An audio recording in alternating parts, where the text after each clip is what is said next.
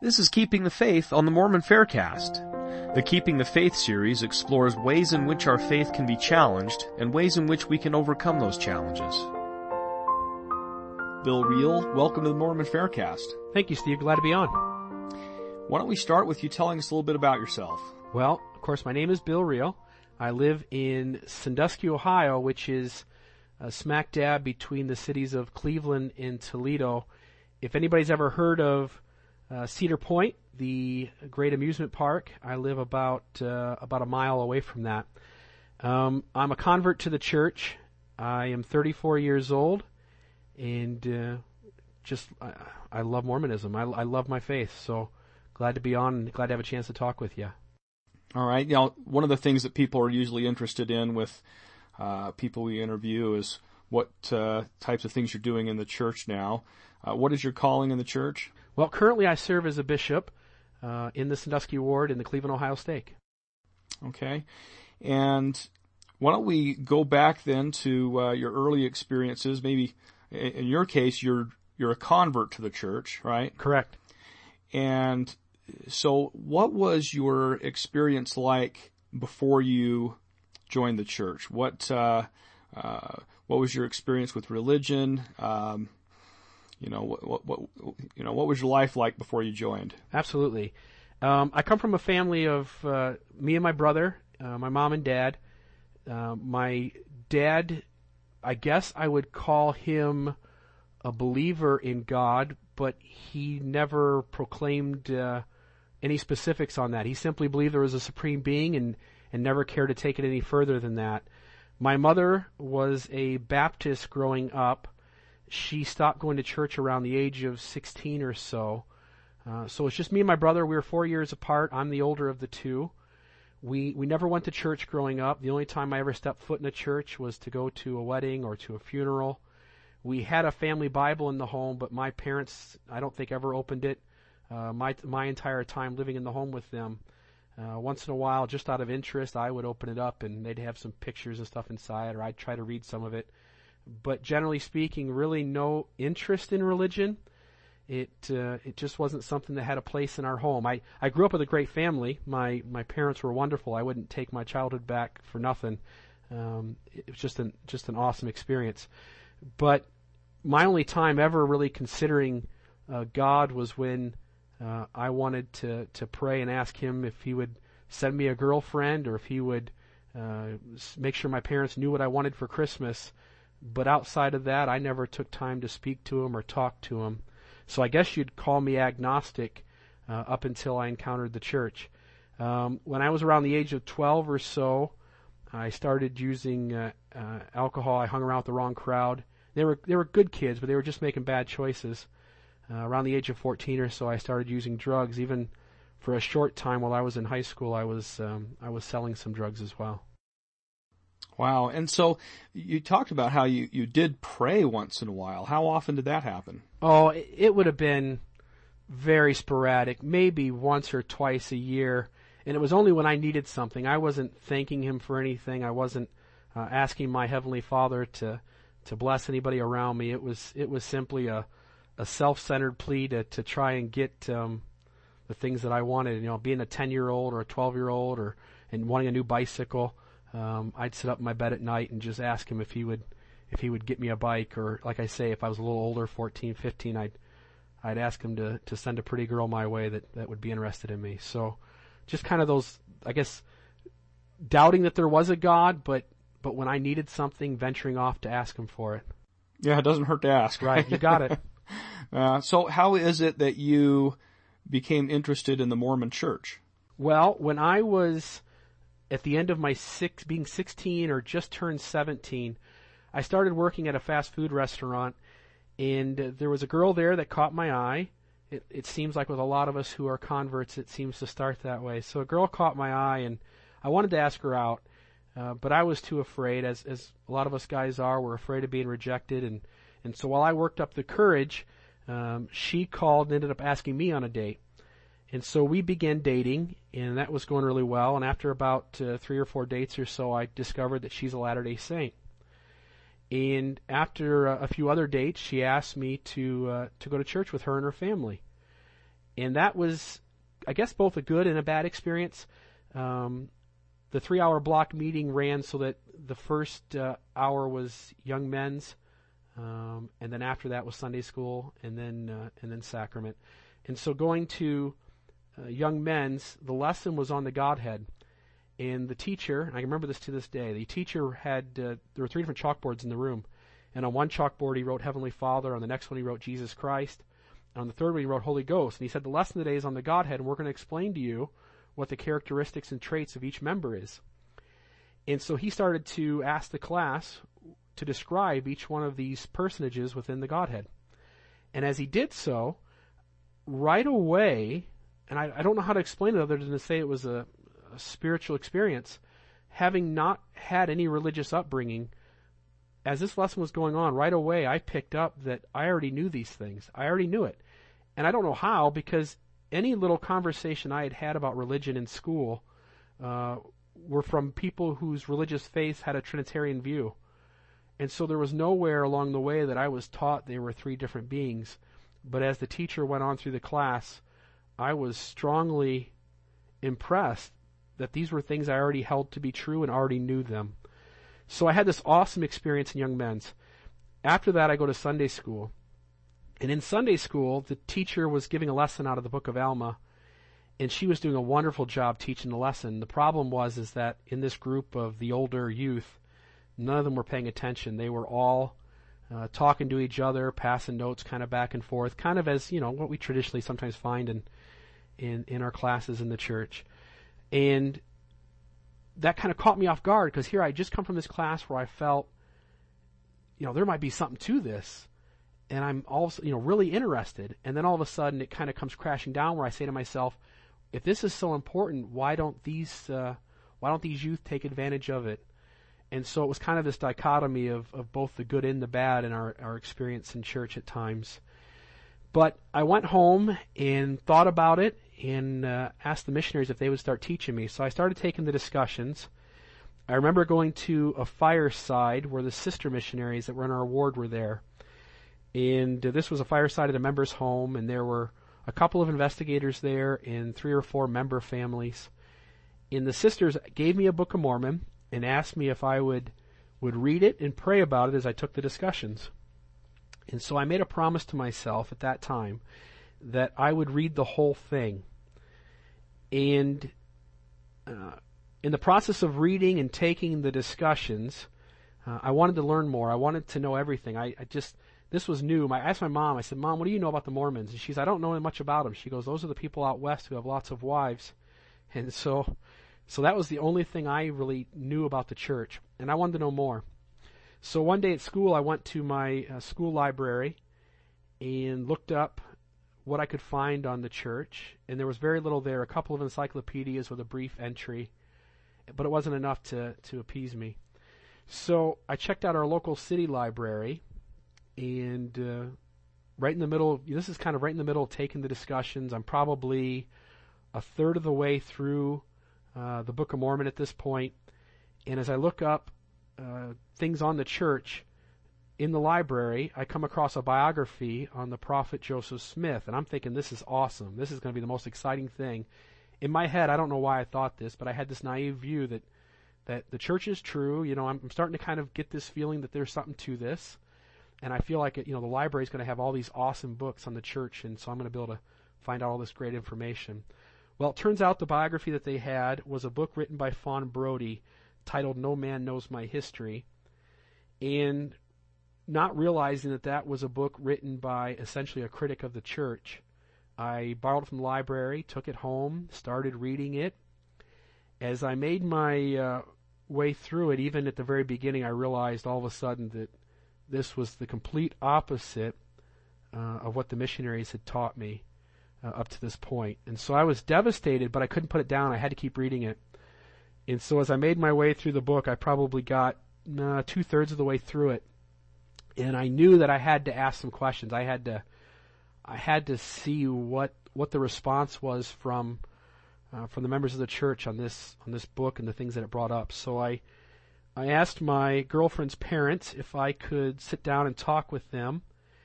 And said, hey, I borrowed this book from the library. These are the things I'm reading. Here's the issues I'm running into. And both of them are great, great people, but they're not scholars in regards to being able to answer those types of questions. And so they both bore strong testimony to me. They encouraged me to be open about whatever questions I had, but they weren't really giving the solid answers that I needed, if that makes sense. Right. So as I'm kind of plugging along, I'm still reading the Book of Mormon. I'm reading this book. I need to find answers. And so this is obviously early on in the internet, but I start getting online on my computer at home and start getting on to AOL's Mormon chat. There was a site back then called Book of Mormon Answer Man. And so I began to, in the way Book of Mormon Answer Man was set up, of course, AOL chat, you could just go in the chat room and you could talk with other live people and throw out questions. But Book of Mormon Answer Man was set up a little different. People would send him questions, and then him and those who were also working with the site would then post answers. And so it was an easy way to kind of see, the 50 most difficult questions people were asking and to get answers from a Latter-day Saint and from a faithful perspective. So that appeased those feelings of worry or concern. And so at that point, I moved forward. How old were you by this time? 17 years old. Okay. And so were those questions coming from No Man Knows My History or coming from elsewhere? For the most part, No Man Knows My History. But then as you go on to AOL Mormon chat and try to have a discussion where you're getting your questions answered, other people are in there asking other questions. And when you go on to Book of Mormon Answer Man, you may be looking for a specific issue, but in the midst of reading that one, you're also reading hundreds of other questions that people are asking. So you're right away encountering lots of difficult issues, but luckily you're also in a place where answers are being freely given as well. Mm-hmm. So at that point, I began to see, number one, how encompassing Mormonism was. I don't know that members really realize that as young as our church is, how broad it reaches into different issues, different lines of thinking, different places to explore within its history or theology. I find Mormonism to be such a depth of richness. And even at this, I hadn't even joined the church yet, and I'm beginning to realize just how beautiful it is. So it was amazing. At that point, I'm in the process of examining all the issues, all the complexities. You're reading the Book of Mormon. Correct. I'm making my way through it. And how is that impacting you? To me, it was beautiful. My father-in-law lent me the Book of Mormon on tape, and so I'm reading it on my own, and then at night as I'm laying down to go to bed, I would put the cassettes in and play them as I'm going off to sleep, just to try and reiterate some of the things I had read that day. To me, the Book of Mormon was beautiful. The Book of Mormon has never been a problem for me. The Book of Mormon has just always been something that recently, and this is we're going to kind of bounce around a little bit, but recently I've taken kind of an assignment of taking the Book of Mormon in essentially looking at it just from the perspective of trying to find out more about the atonement and the doctrine of Christ, and reading through it, just highlighting those things.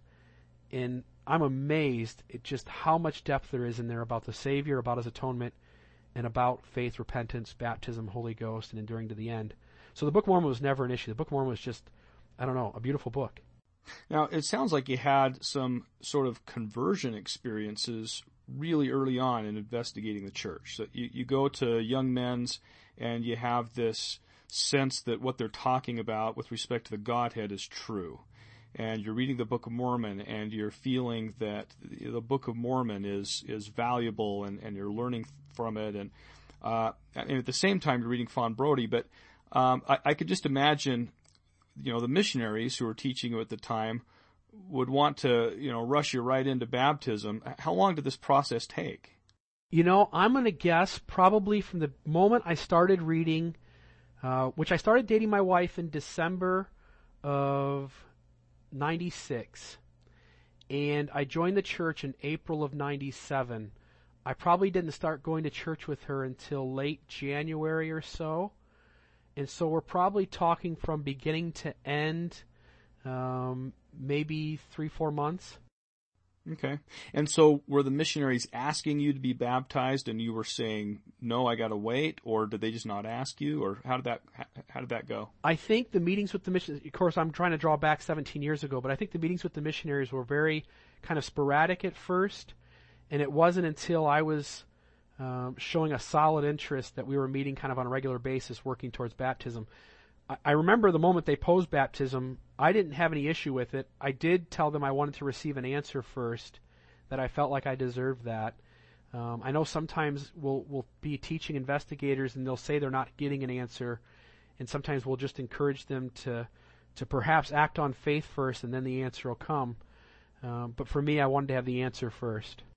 You know, it sounds like that in some respects you had an answer that you didn't quite recognize. Correct. Do you think that's fair to say? Absolutely. There were definitely experiences with the Holy Spirit that I felt, that I knew, that I recognized, but at the same time the missionaries are telling me that in Moroni 10:3-5, here's the special experience that you're promised to have. And so I was holding out for that, if that makes sense. Yeah. So you feel like, well, Moroni's made this promise, I want to experience that, and until I do, then, I'm not going to fully commit myself. Is that kind of the mindset? Exactly. Yep. So what happened? Well, at that point, obviously there's a lot of things going on. I'm a 17-year-old kid. I don't have any members of the church in my family. I'm dealing with both the critical material and the faithful perspective. I'm feeling spiritual experiences about the things that I'm learning from the missionaries, but at the same time, I'm having questions raised as well. And so kind of a neat thing happened. I'm at school one day, and I'm still kind of a troublemaker, so I decide to skip class, and I get caught. And in getting caught, I got a 3-day in-school suspension. And so while I sat up in the classroom where all the kids went for that suspension, I would finish my homework about the first hour, the classwork about the first hour of the day, and I'd spend the rest of the day reading the Book of Mormon. So by the end of this 3-day period, I essentially had finished the book just about. I was getting right near the end. And I was taking the last discussion or two from the missionaries, and one of the things that they were teaching me was the word of wisdom, which was really my only hang-up. I was drinking coffee, iced tea, and the other things in there I was abusing as well. So one night, I get finished reading the Book of Mormon. I've completed it. And I kneel down by my bedside, and I ask Heavenly Father, I've completed the book. I'm praying about it now. I would love an answer. You've made a promise that you'll give the honest seeker an answer to confirm that this is what you want them to do, this is the church you want them to join, that the book is true, that Joseph Smith is a prophet. And so I prayed for some time. An answer didn't come, though, and I remember feeling really sad, crying a little bit, feeling like the missionaries had made this promise. Perhaps their critical material was true because I hadn't got the answer that I needed. So I crawled into bed and I go to sleep. The next day I get up, and my girlfriend comes over, and we're sitting there talking, and we're talking about the word of wisdom, because essentially she's saying, are you ready for baptism? And I'm saying, well, I am, but here's the problem. I can understand giving up drugs. That makes a lot of sense. I can understand not using alcohol or tobacco. That makes sense.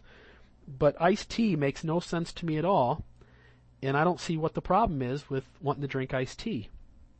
And so she's trying to give her answer to why that is. And at that moment, just this awesome experience happened where the Lord essentially stopped me in my tracks, shared with me that everything the missionaries was teaching were true. He impressed upon me some thoughts or feelings about things that were going to happen in my life, and my girlfriend is sitting there. She realizes that something's going on. And when it's all said and done, she realizes that there's some spiritual experience occurring, but she's not experiencing the same thing I am. And so here I am, having received this wonderful answer, and so I look over at her and I say, you don't need to explain anymore. I know it's true, and I'm ready to move forward. And so I got baptized. Oh, that's great. So what happened then in terms of your experience with the church? Your experience, you said your girlfriend, I guess, she later became your wife? Correct. I ended up marrying her when I turned 19, and so we got married in the Washington, D.C. temple.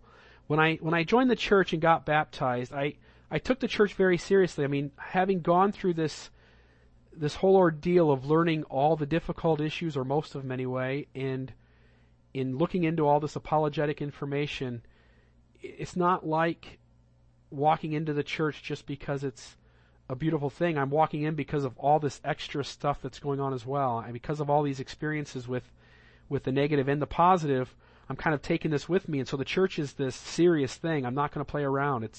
It's not something to take lightly. And so I sought to know everything I could. I took it serious to read my scriptures. As I went off to college, I was going to a local community college here in Sandusky, and actually it's in the next town over in Huron. And as I'm going to this community college, I've got some space in between classes. And up at their computer lab, there was no cost for printing things. And so I would spend my time on Book of Mormon Answer Man, AOL Chat. As a couple of years passed, Shields and Fair and Farms began to make a presence on the internet. I started printing off everything I could find.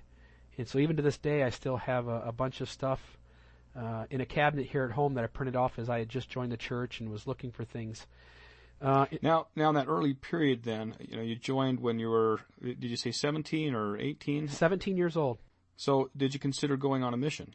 I did a little bit. The bishop in our ward at the time called me into his office, and he asked me, he said, the men in this church are encouraged to go on missions, and I'm interested to know if you'd like to go on a mission. And I shared with him that I didn't really have the means to do that. I knew there was a cost because as missionaries were teaching me, they're sharing with me what was all involved in going on a mission. I shared with him that the cost would be prohibitive, and he shared with me that they would find a way to overcome that. And I came up with some other excuses. I turned it down, and so I didn't serve a mission. I wish I had. As I look back, I've had a member or two in my ward over the years look at me and say, well, Brother Real did fine. He didn't go on a mission. I usually stop him right there in the tracks and try to tell him that when I look over the expanse of my life, there's one thing I truly regret not doing, and that's serving the Lord on a full-time mission as a 19-year-old. And so I wish I had done that. Instead, I got married right away, and I'm glad I did that as well. But having talked to my wife some years later about that experience, she said, hey, you should have gone. You should have told me you were feeling that way.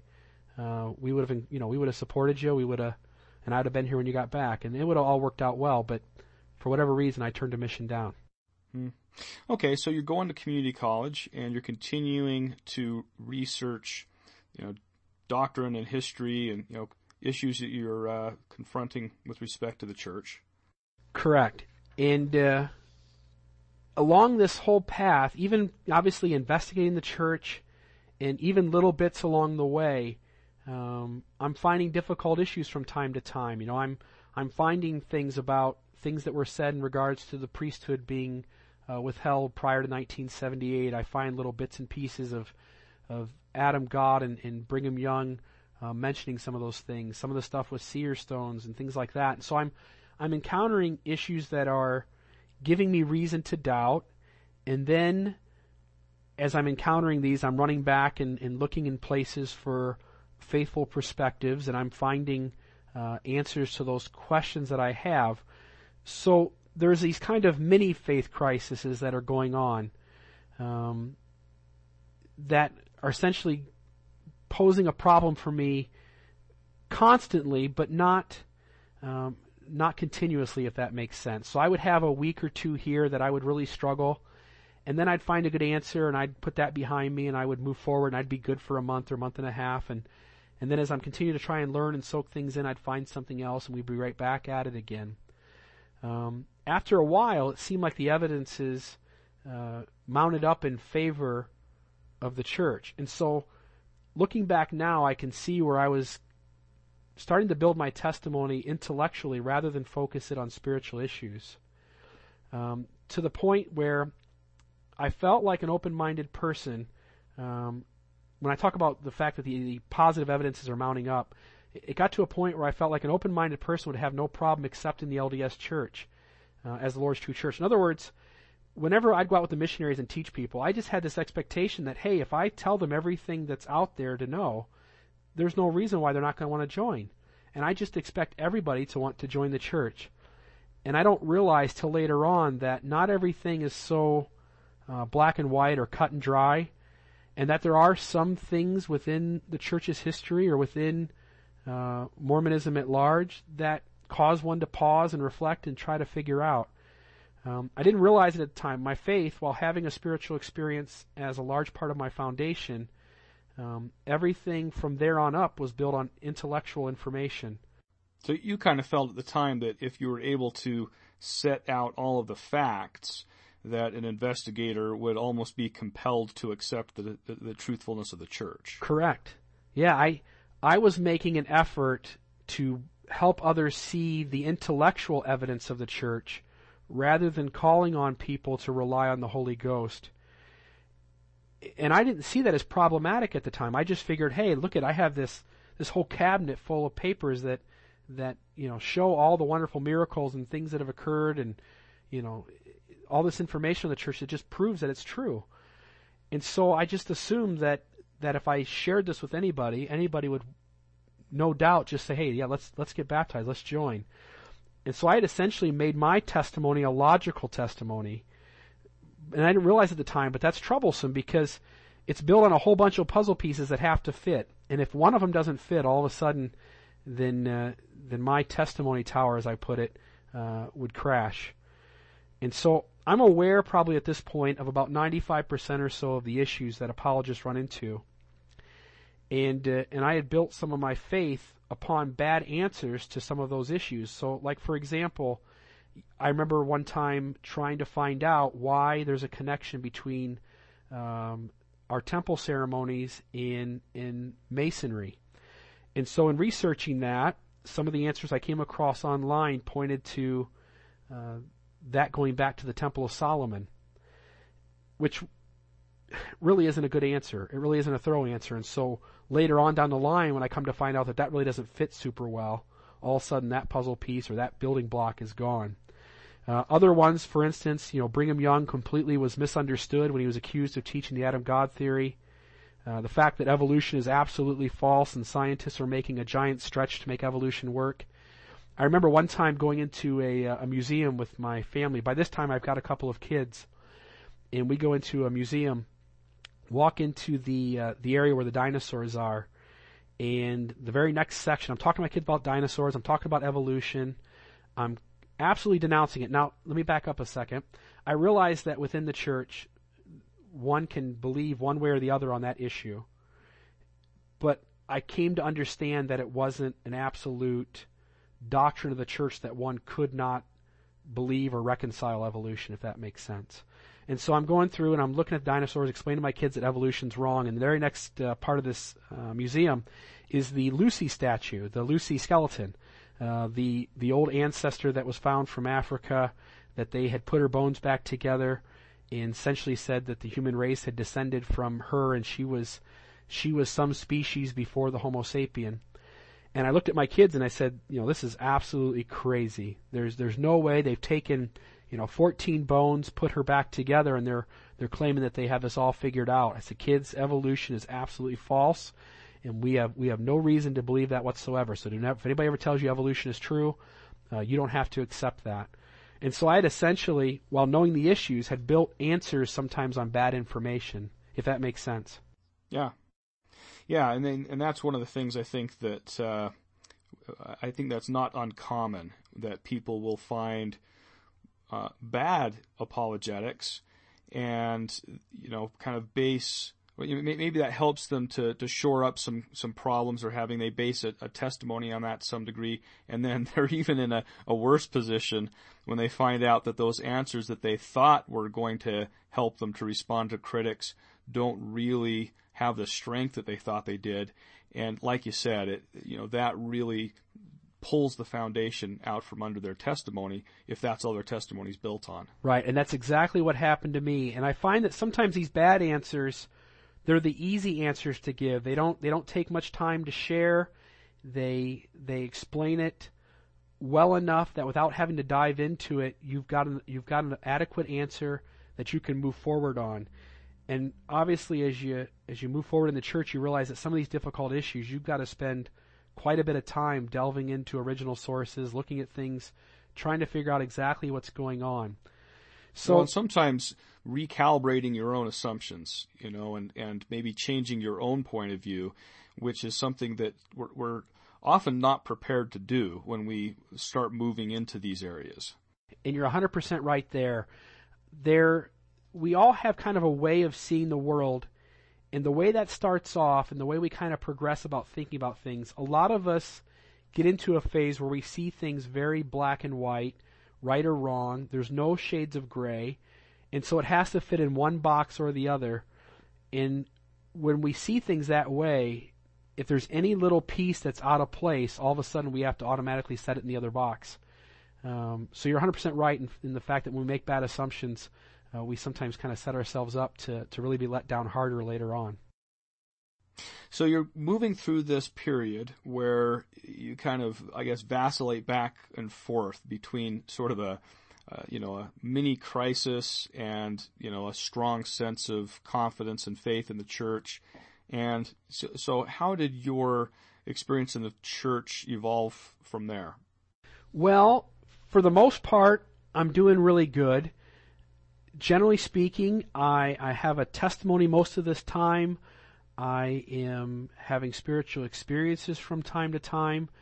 I'm enjoying reading church history. I'm enjoying reading about this stuff. And then at some point, I kind of move along and realize all of a sudden that things are not black and white, that some of these issues, the easy answer doesn't fit.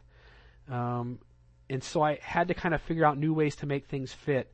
It also didn't help the fact that I'm from a smaller ward. The ward where I go to has attendance somewhere between maybe 100 to 130 on any given Sunday. In fact, we had 88 last week.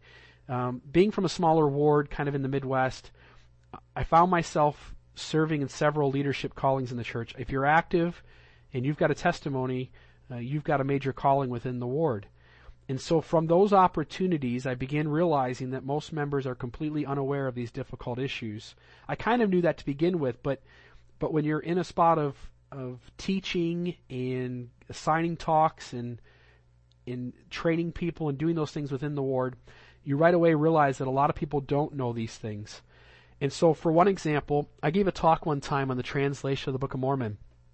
And this is probably 10 years ago or so. And so I'm giving a talk on the translation, and I'm talking about how Joseph used a seer stone, how he placed it in a hat, and how he excluded the light, and at that point he was able to translate by the gift and power of God. And I get finished with the talk, and a member of the bishopric at the time walks up to me and says, I never had a clue that that's how it happened. And so things like that would happen. I remember doing a fireside one time and talking about some of the history with Joseph Smith leading up to the translation, and some of the members weren't aware of some of the things that I had shared. And so I recognize that this occurs for a bunch of reasons. I realize. Do you think that member of the bishopric was upset by that, or was it just new information and he was taking it in stride? I don't feel like it caused a negative reaction. I do feel like I caught him off guard. I think the look on his face kind of said to me that, hey, I expected to kind of know that by now, and I didn't. So that was kind of neat to learn. Well, that's good. Yeah, I think that, so often the context in which we hear these things makes such a big difference. So, if we're told by, a preacher with a megaphone outside the temple, that Joseph Smith was a polygamist, then that can be a lot more disturbing than if we read about it in an Ensign article. So, I suppose the way that we encounter these things really makes a big difference. Sure, and I also think that the point you bring up too, kind of tying into those who are critical, when you go somewhere where it is, somebody lays all the difficult stuff on you all at once, that tends to be a lot more difficult to overcome as well, versus someone in church shares something this week and then 3 months later you hear something else and you're able to kind of assimilate and reconcile things one at a time. I think one of the real downside of those who are critical of the church is they really take advantage of the fact that they're throwing this whole load of stuff on you all at once. knowing that that's not something easy to work through, no matter whether we're talking about something going on in school where you're throwing a whole ton of homework, or whether we're talking in the church where someone's throwing difficult issues at you. Yeah. I think too, if we're hearing a talk in church or general conference or reading an Ensign article or something, and we're feeling a spiritual confirmation that what the speaker is saying is true, and along the way he happens to mention that, Joseph Smith used a seer stone, or, that Joseph Smith was a polygamist, one of these, different issues that sometimes shake people, if they're feeling a spiritual confirmation of the truth behind, the church as a whole, as they're being exposed to that information, then it can be much easier to grasp and accept in those circumstances. And you're 100% right there as well. When we have other information being given out along with something perhaps we didn't know, and you're right, when the Spirit testifies of that, then we shouldn't have any problem kind of moving forward and saying, okay, that fits. So kind of moving into like that next phase, obviously as I'm sitting here and giving this talk on the translation and this fireside and having these kinds of conversations, it kind of hits me all of a sudden that why is it that we don't talk about these things more? Why is it that members seem to be in the dark about these issues? Now, looking back, I realize it's a lot of reasons, mostly because most members don't take time to delve into this stuff and to learn these things, and so they're somewhat unaware of them. But well, you can go through your whole life in the church without finding out that Joseph Smith was a polygamist, and you can go to the celestial kingdom. It's not necessary to our salvation, and so we put so much effort into the church in helping people to be good Christians, to have faith, to repent, to get close to the Spirit, and when people do come across these issues, that can shake them, and it's important for us to address those and maybe try to prepare people, because a lot of people, an increasing number of people, are being confronted with these issues. But when we're trying to preach the gospel, so many of these issues are really very peripheral to Correct. what we're trying to do in helping people change their lives and become like Christ. Right. They're secondary, and I get that now. I understand that church serves a certain purpose. It's there to give us the spiritual strength so that we can get through another week and be able to deal with things that go on within our homes and at work and out and about that provide enough adversity on their own. And that when we talk about some of these peripheral issues that we're mentioning here, these aren't things, if I sit and have an hour lesson on seer stones, that isn't necessarily going to bring the Spirit in. But if I'm talking about faith and repentance and the Holy Ghost, those things are the things that give people the spiritual strength to be able to go through the week. Well, and imagine if you spend 1 week talking about seer stones, and then the next week talking about polyandry, and the next week you're talking about Masons, and where is it that you're going to spend the time to talk about the atonement and talk Right. about repentance and faith, and so and like you say, these things may start to build up, and you start thinking, well, there's this issue and this issue and this issue that are maybe hard to explain, or maybe they challenge our faith, and the cumulative effect of that could become overwhelming. And you're exactly right.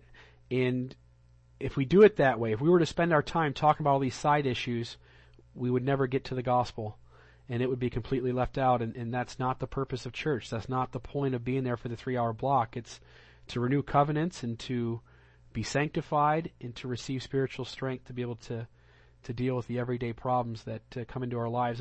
And to be frank too, most members don't care about all these side issues.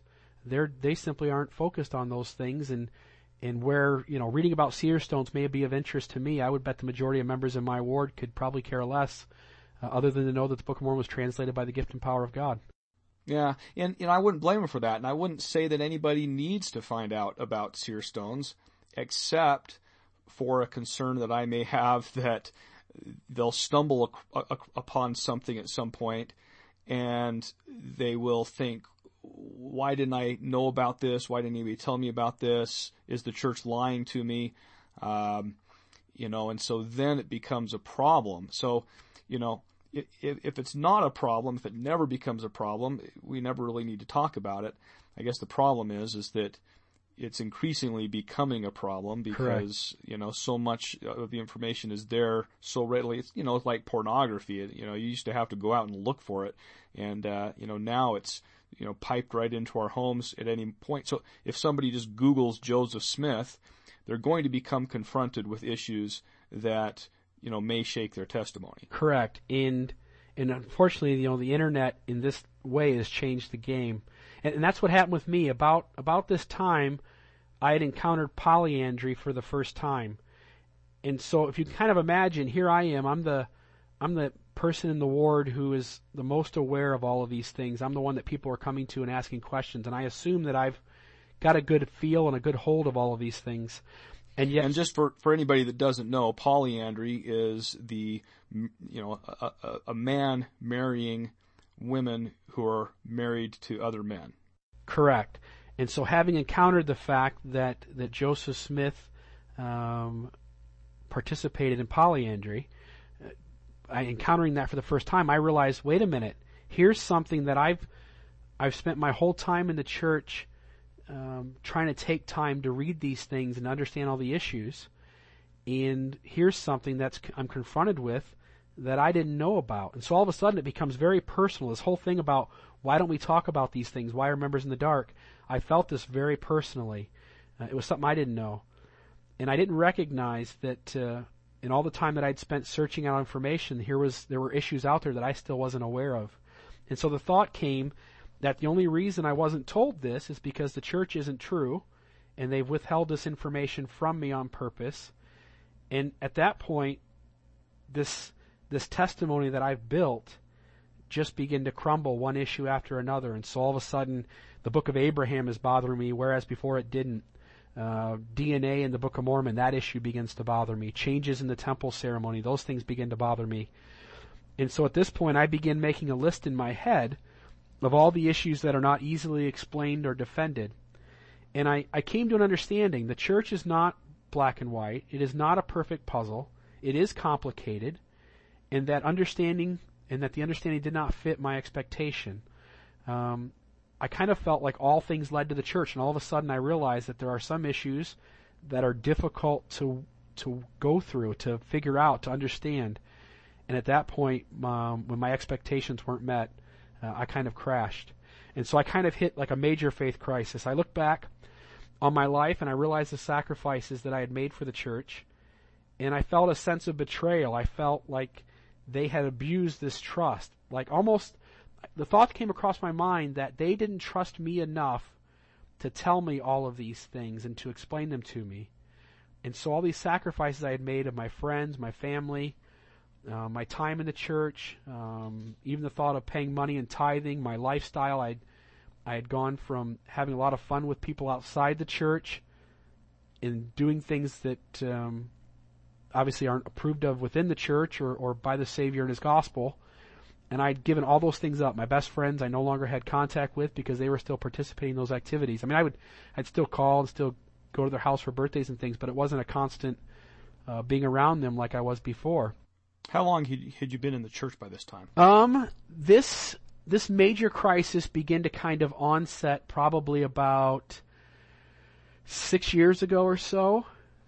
5 or 6 years ago. Okay. And what were you doing in the church? What was your calling? I was a counselor in the bishopric, and not too long after that, I was called to be a bishop. And so I'm in the midst of this severe faith crisis while serving as a bishop. And I have to kind of preface saying that with this. Again, most of the time, things were good, and I was comfortable in my testimony. But there would be days or weeks where I was really struggling, to the point where there were even moments over the last few years where I thought about calling my stake president and asking him to be released. I had pondered several times about resigning from the church. And so, go ahead. Well, when you talk about you encountered polyandry for the first time and that you have these issues, where is it you're encountering these issues? Are you still, I guess, involved on the internet, and is that where this is coming from? Yeah, I don't know offhand if I was looking at something on the FAIR site and two, I would bounce around. I wouldn't spend time looking at anti-Mormon sites. But if I came across something that gave me a question, I would go on the internet, find a search engine, and I would type in whatever issue it was I'm trying to find, and whatever the top, 10 results were, I would click onto them and try to find as much information as I could. And so I'm not focusing my energy at this time on anti-Mormon material. I don't think I ever did that. But I certainly would not avoid them either, if that makes sense. I would try to get as much of a roundabout understanding of the issue from both sides. Okay. And so what it is, you'd come across an issue, it would shake your faith, you would continue researching that and maybe kind of push through that after a few, days or weeks, and then you'd come across some other issue. Correct. And so I would fix that, but in the process of fixing one issue, you're always bound to come across something else as you're reading online. It's almost the nature of the beast. If you're looking up Mormonism on the internet and you're working your way through a difficult issue, you can't help but come across where, again, we talked about earlier about these sites that are critical. And even within FAIR, as you go to FAIR and you're looking for answers, if I go onto the FAIR index, I see everything there all on one page. And so while I may be struggling with one issue, I also have the opportunity to click on other things that maybe I wasn't as aware of and try to find out what's going on with them as well. And the critical sites are that much worse because they're just throwing it all on you, trying to say, hey, here's this problem. Well, that doesn't bother you. Well, here's 100 more.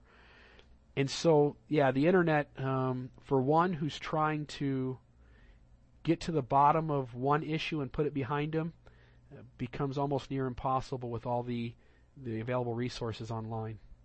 So did you reach out to any of your local church leaders and talk to them about your concerns? I didn't. I was afraid to. Here I am. I'm the guy who is aware of all this stuff. So how do I go to somebody who doesn't know these things and talk to them about the problems that I'm having? How do I go to my stake president? How do I go to other members of my ward and say, hey, here's this issue, and I'm really struggling with understanding this, and when they don't even know what the issue is, and all of a sudden I'm opening a whole box of worms for them, a whole can of worms for them. I didn't feel like that was fair for me to put my burden on their shoulders and take the risk of hurting their testimony. So for a long time, I didn't say anything at all. I just kept it to myself. I didn't even tell my wife that at times I was struggling. So you were going to, sites like FAIR, and, you research polyandry or seer stones or whatever the issue is, and you're finding responses to some of these issues. How did that, or did that help?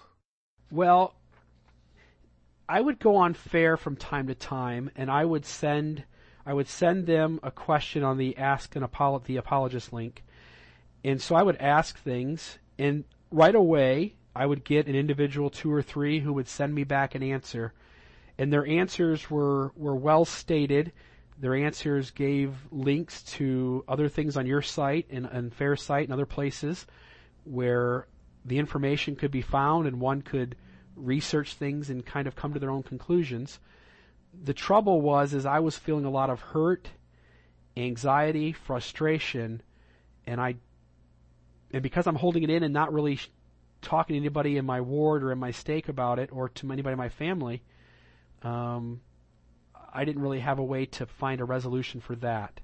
And I don't know that on FAIR or other places on the internet, even within like a chat room talking to somebody, that there's a lot of ways out there to address the feelings that individuals are having when they're having this frustration. So it sounds like that at the time you were really yearning for some kind of a personal connection. Correct. When I ask a question, I'd already known the question, and I already knew the information, I already knew the answers. but there was an underlying feeling of feeling betrayed, and an underlying feeling of, maybe all of this isn't true, and look at all that I've invested in this, and my whole family and everything is wrapped up in the church, and maybe it isn't true. And there's all this hurt that comes along with that, and there really isn't a way to, or at least I didn't find a way at the time to address that. Yeah. I mean, it sounds like, from the perspective of FAIR trying to help people, that maybe there's something more that people can do at FAIR to reach out to people on a personal level, but that maybe the value in the information that FAIR provides is in helping maybe family members or friends or church leaders to have some of these answers, in their quiver, So when they go out and they talk to somebody like you who's struggling, that they can make a personal connection, and they're armed with some responses to some of these issues. Does that sound right? Yeah, I think a lot of times when people contact FAIR or other places to try and find answers, sometimes people will say, hey, I'm just asking a question, and here's my question, and so you send an answer back. Other times people may come on and they may have a little bit of a frustrated tone. They may say things in such a way that you can tell there's some hurt there. And I think in those instances, I think answering the question is great, but I think on a personal level, you've got to find a way to connect with them and to address why they feel the way they do, and to find some kind of commonality. Maybe someone else who's experienced a faith crisis. Maybe it's, hey, I had a difficult time with this issue or that issue, and this is how I overcame it. And just giving them some background on what it is on a personal level that they need to do to work through that. Yeah, that's a good point. So was there anybody in your experience that made that kind of connection with you, where you felt like, okay, this person understands what I'm going through? Maybe they don't answer the questions per se, but there's somebody there that says, yeah, I understand, hang in there. Sure. There were several different things that happened, and I don't think a lot of these were just a coincidence. So along this path, and again, a lot of the time I'm feeling great, but then there are also weeks on end where it is absolutely painful. And so I begin to kind of realize that first and foremost that there's evidence on both sides, that the church isn't certainly false and isn't certainly true, and then I got to somehow find my way to get off the fence on this. And so I'm praying about it, I'm reading scriptures, I'm pondering on things.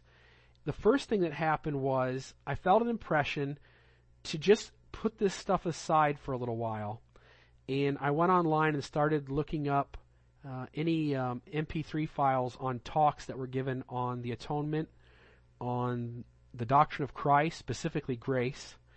And as I began to look those things up, I found some wonderful talks by Robert Millett, Brad Wilcox, Gerald Lund, Elder McConkie, that talked about the doctrine of Christ in such a way that helped me kind of slow down and take my intellectual testimony and begin to realize that that wasn't first and foremost, that if I was going to move forward in the church, I had to have a solid spiritual testimony.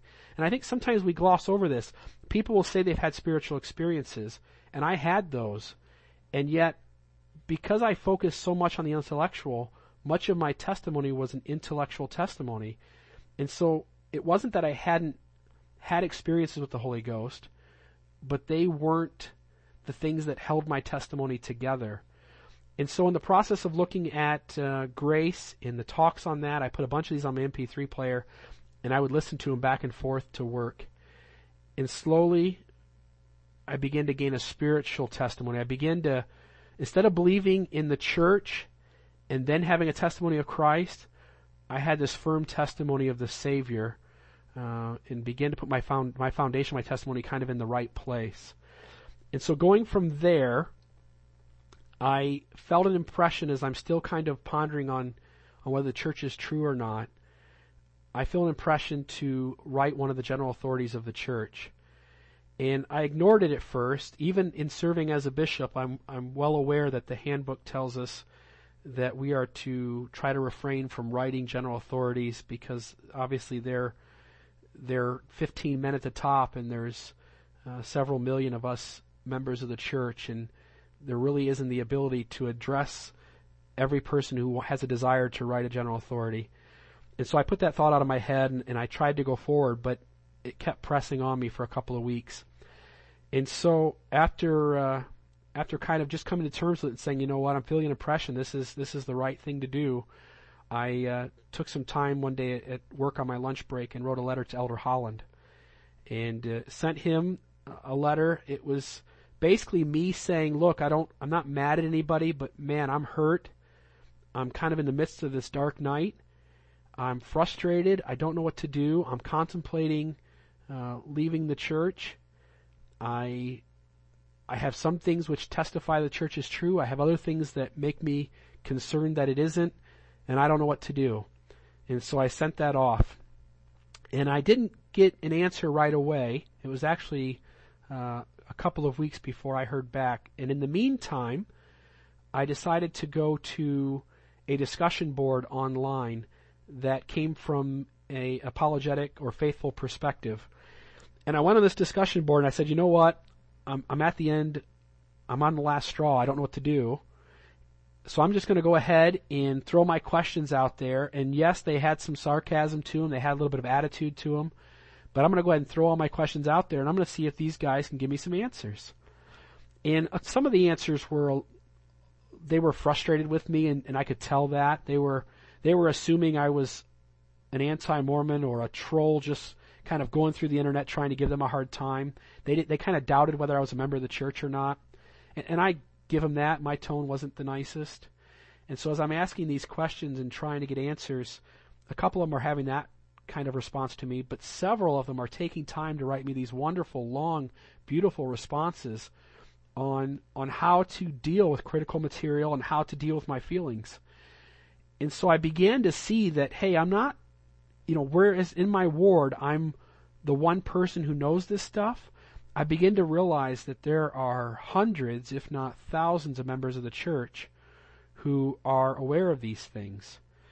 And so I realized I wasn't alone. That was a big step, to just realize I wasn't on my own.